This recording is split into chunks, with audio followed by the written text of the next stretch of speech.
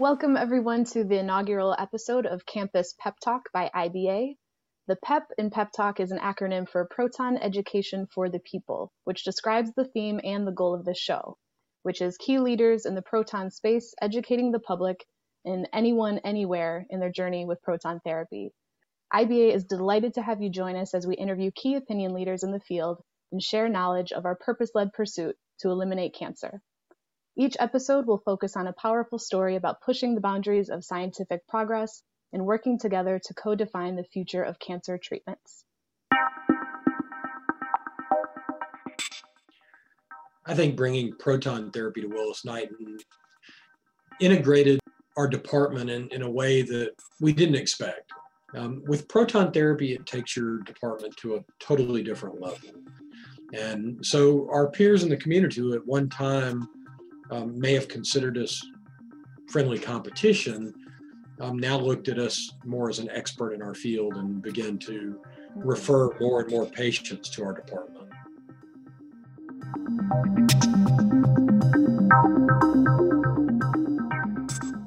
I would like to welcome our very first guest, someone who has been working in the field of proton therapy for 12 years and treating patients for the past 6.5, Dr. Lane Rosen. Dr. Lane Rosen is Director of Radiation Oncology at Willis-Knighton Health System in Shreveport, Louisiana.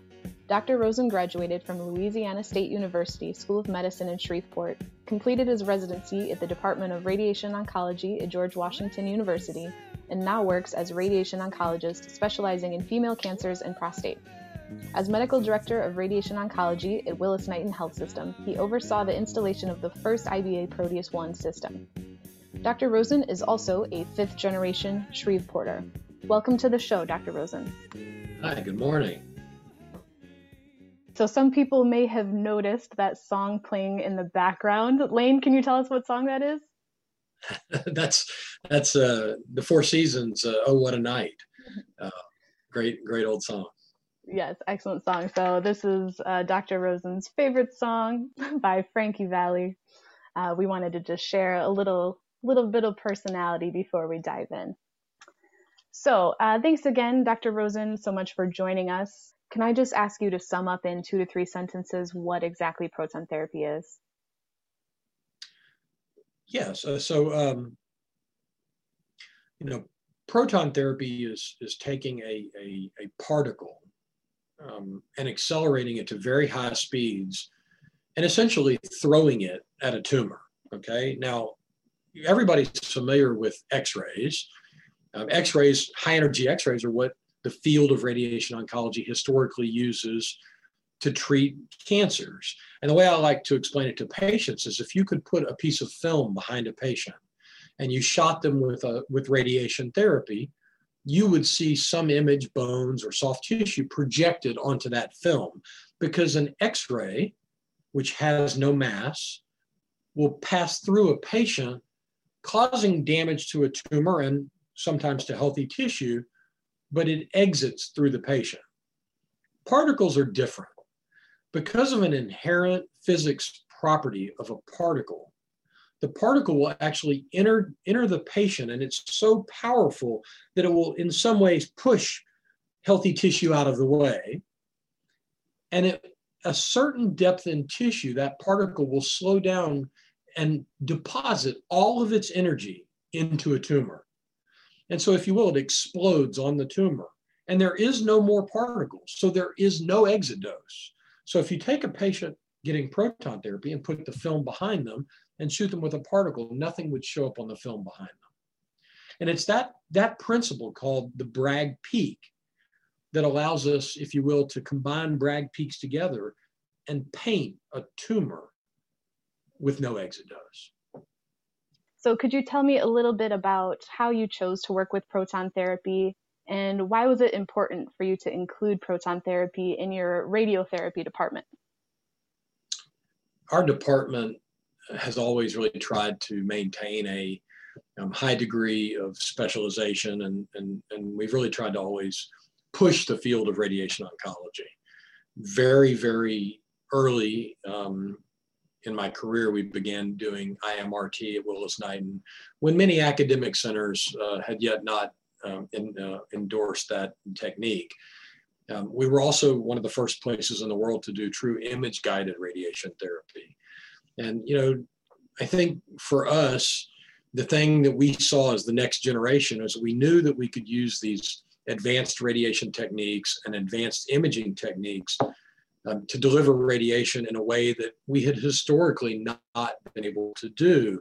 But the thing missing was still the continuing side effects of radiation therapy and the unfortunate unnecessary exposure to healthy tissues. So we were looking very early on for what would be next. I happened to be lecturing at the University of Pennsylvania as they were installing one of the first IBA proton therapy systems. And I came home to Shreveport and told my chief physicist, it's too bad we can't do this in Shreveport. We'd been used to being a leader and being in front. But at that time, field of proton therapy was really limited to only the largest of academic cancer centers. There was really beyond the cost of proton therapy was so beyond that of most hospitals.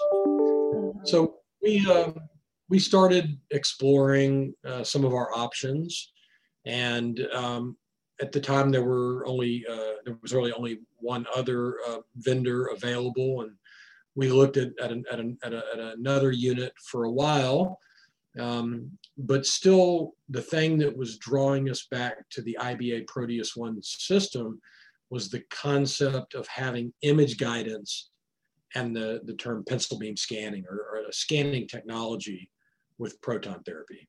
Because scanning technology meant that we could essentially paint a tumor much like we could do with IMRT and traditional radiation therapy, but without any scatterdose to surrounding tissues and with a reduction in late side effects.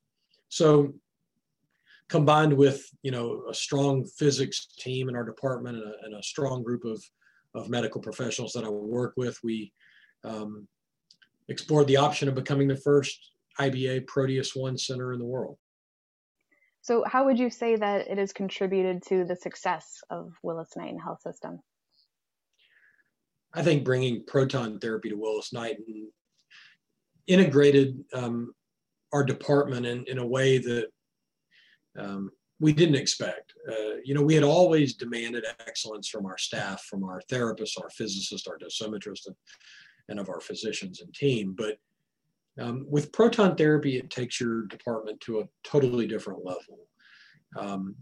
All of a sudden, precision, accuracy,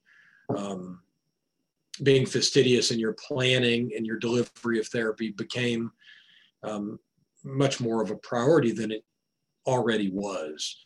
I think that led to our department improving in every area. And it led to recognition from peers in our community that we were on a different level of radiation oncology than the typical department. In particular, as a community, academically oriented but private facility, we were now helping lead the field even among other academic centers. And so our peers in the community who at one time may have considered us friendly competition now looked at us more as an expert in our field and began to refer more and more patients to our department. And so how has it affected the rest of your radiotherapy department? Is there still a role for the traditional radiotherapy? There's absolutely still a role for other forms of radiation therapy. Proton therapy is not for all patients, but I think clearly what's happening is the indications are increasing. And as our knowledge base and research continues, we're finding that we can expand the treatment to patients in all different body sites. We're eventually going to make it to a place where anybody that would benefit from IMRT would likely benefit from proton therapy. So it's affected the way we think about every patient that we treat. In a perfect world, If it were possible, I would want to treat every patient with proton therapy. But there are some patients where you need more of a shotgun approach rather than a really precise rifle. And so I think proton therapy is another weapon in our department that we can use and select the right patient for the right treatment. The other thing that's really changed is as proton therapy has become a field more open to the general public, as costs have come down, as the machine sizes have gotten smaller, departments like ours, larger, physics strong, non-academic departments have been able to integrate proton therapy. So it just gives you the opportunity to offer your patients a treatment that wouldn't always be available to them. Sure. So going along with that, there are plenty of facilities and centers that don't have proton therapy. Why do you think radiation oncologists should care about proton therapy and potentially consider including it? In radiation oncology, we're taught the ALARA principle, which is to keep as little as reasonably achievable dose delivered to the patient. And our field has gone through this for 100 years, trying to reduce the amount of radiation to the healthy tissue while delivering a higher dose to the target. And along the way, image-guided radiation and intensity modulated radiation therapy and other techniques deeply penetrating high-energy photon radiation were mechanisms to accomplish that. MRI-guided radiation, but where we have really gone to now is that particle therapy has the ability to do everything that we've been looking for with much lower radiation exposure to a patient. And so I think it's important that all radiation oncologists not only have an interest in proton therapy, but as we're seeing in training programs, residents in radiation oncology, trainees, really have to have a good understanding of radiation physics and biology and proton therapy specifically, because everybody will have patients that would better benefit by proton therapy when it's available. So one last question for you, Dr. Rosen. How many proton therapy centers do you think the U.S. would have by the end of 2050? 2050 is a long way from now. Indeed. If you look at just the way technology, every 6 to 8 years doubles and changes, I think it's very reasonable to assume that proton therapy's cost will be comparable in 10 or 20 years to that of traditional photon units. I could see proton therapy being in every major city in the United States, however many that is. We're already, I think there's close to 40 proton therapy centers already in the United States. And right now we're the only proton therapy in the state of Louisiana. And for the surrounding 3 hours, the primary referral center, but I foresee that changing. And, the proton technology is really, really growing. I mean, our image capabilities dramatically improved. And I think at least for the next several years, intensity modulated or pencil beam scanning, image guided proton therapy will lead the way. Excellent. Excellent. Well, thank you so much, Dr. Rosen, for joining us and speaking with us today about both the success of your center, Willis-Knighton Health System, and also just the important role that proton therapy has played. It was really great hearing from you and your story, and also rocking out to Frankie Valli. Yeah, I'm aging myself with that song. Thank you very much for having me, and I appreciate you inviting. Yes, and thanks for tuning in, everyone. Please follow us at Kempis Pep Talk by IBA on your favorite podcast platforms, Spotify, Apple Music, etc. And we look forward to seeing you on our next episode.